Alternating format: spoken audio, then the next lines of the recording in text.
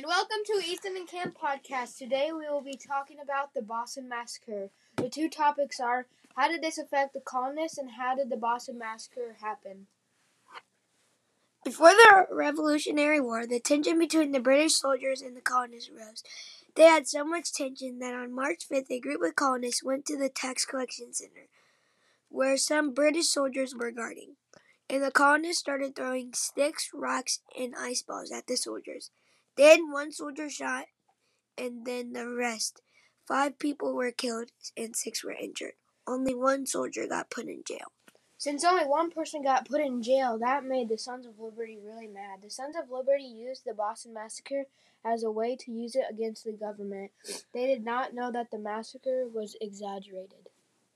That's it for Easton and I. Hope you like it. We out!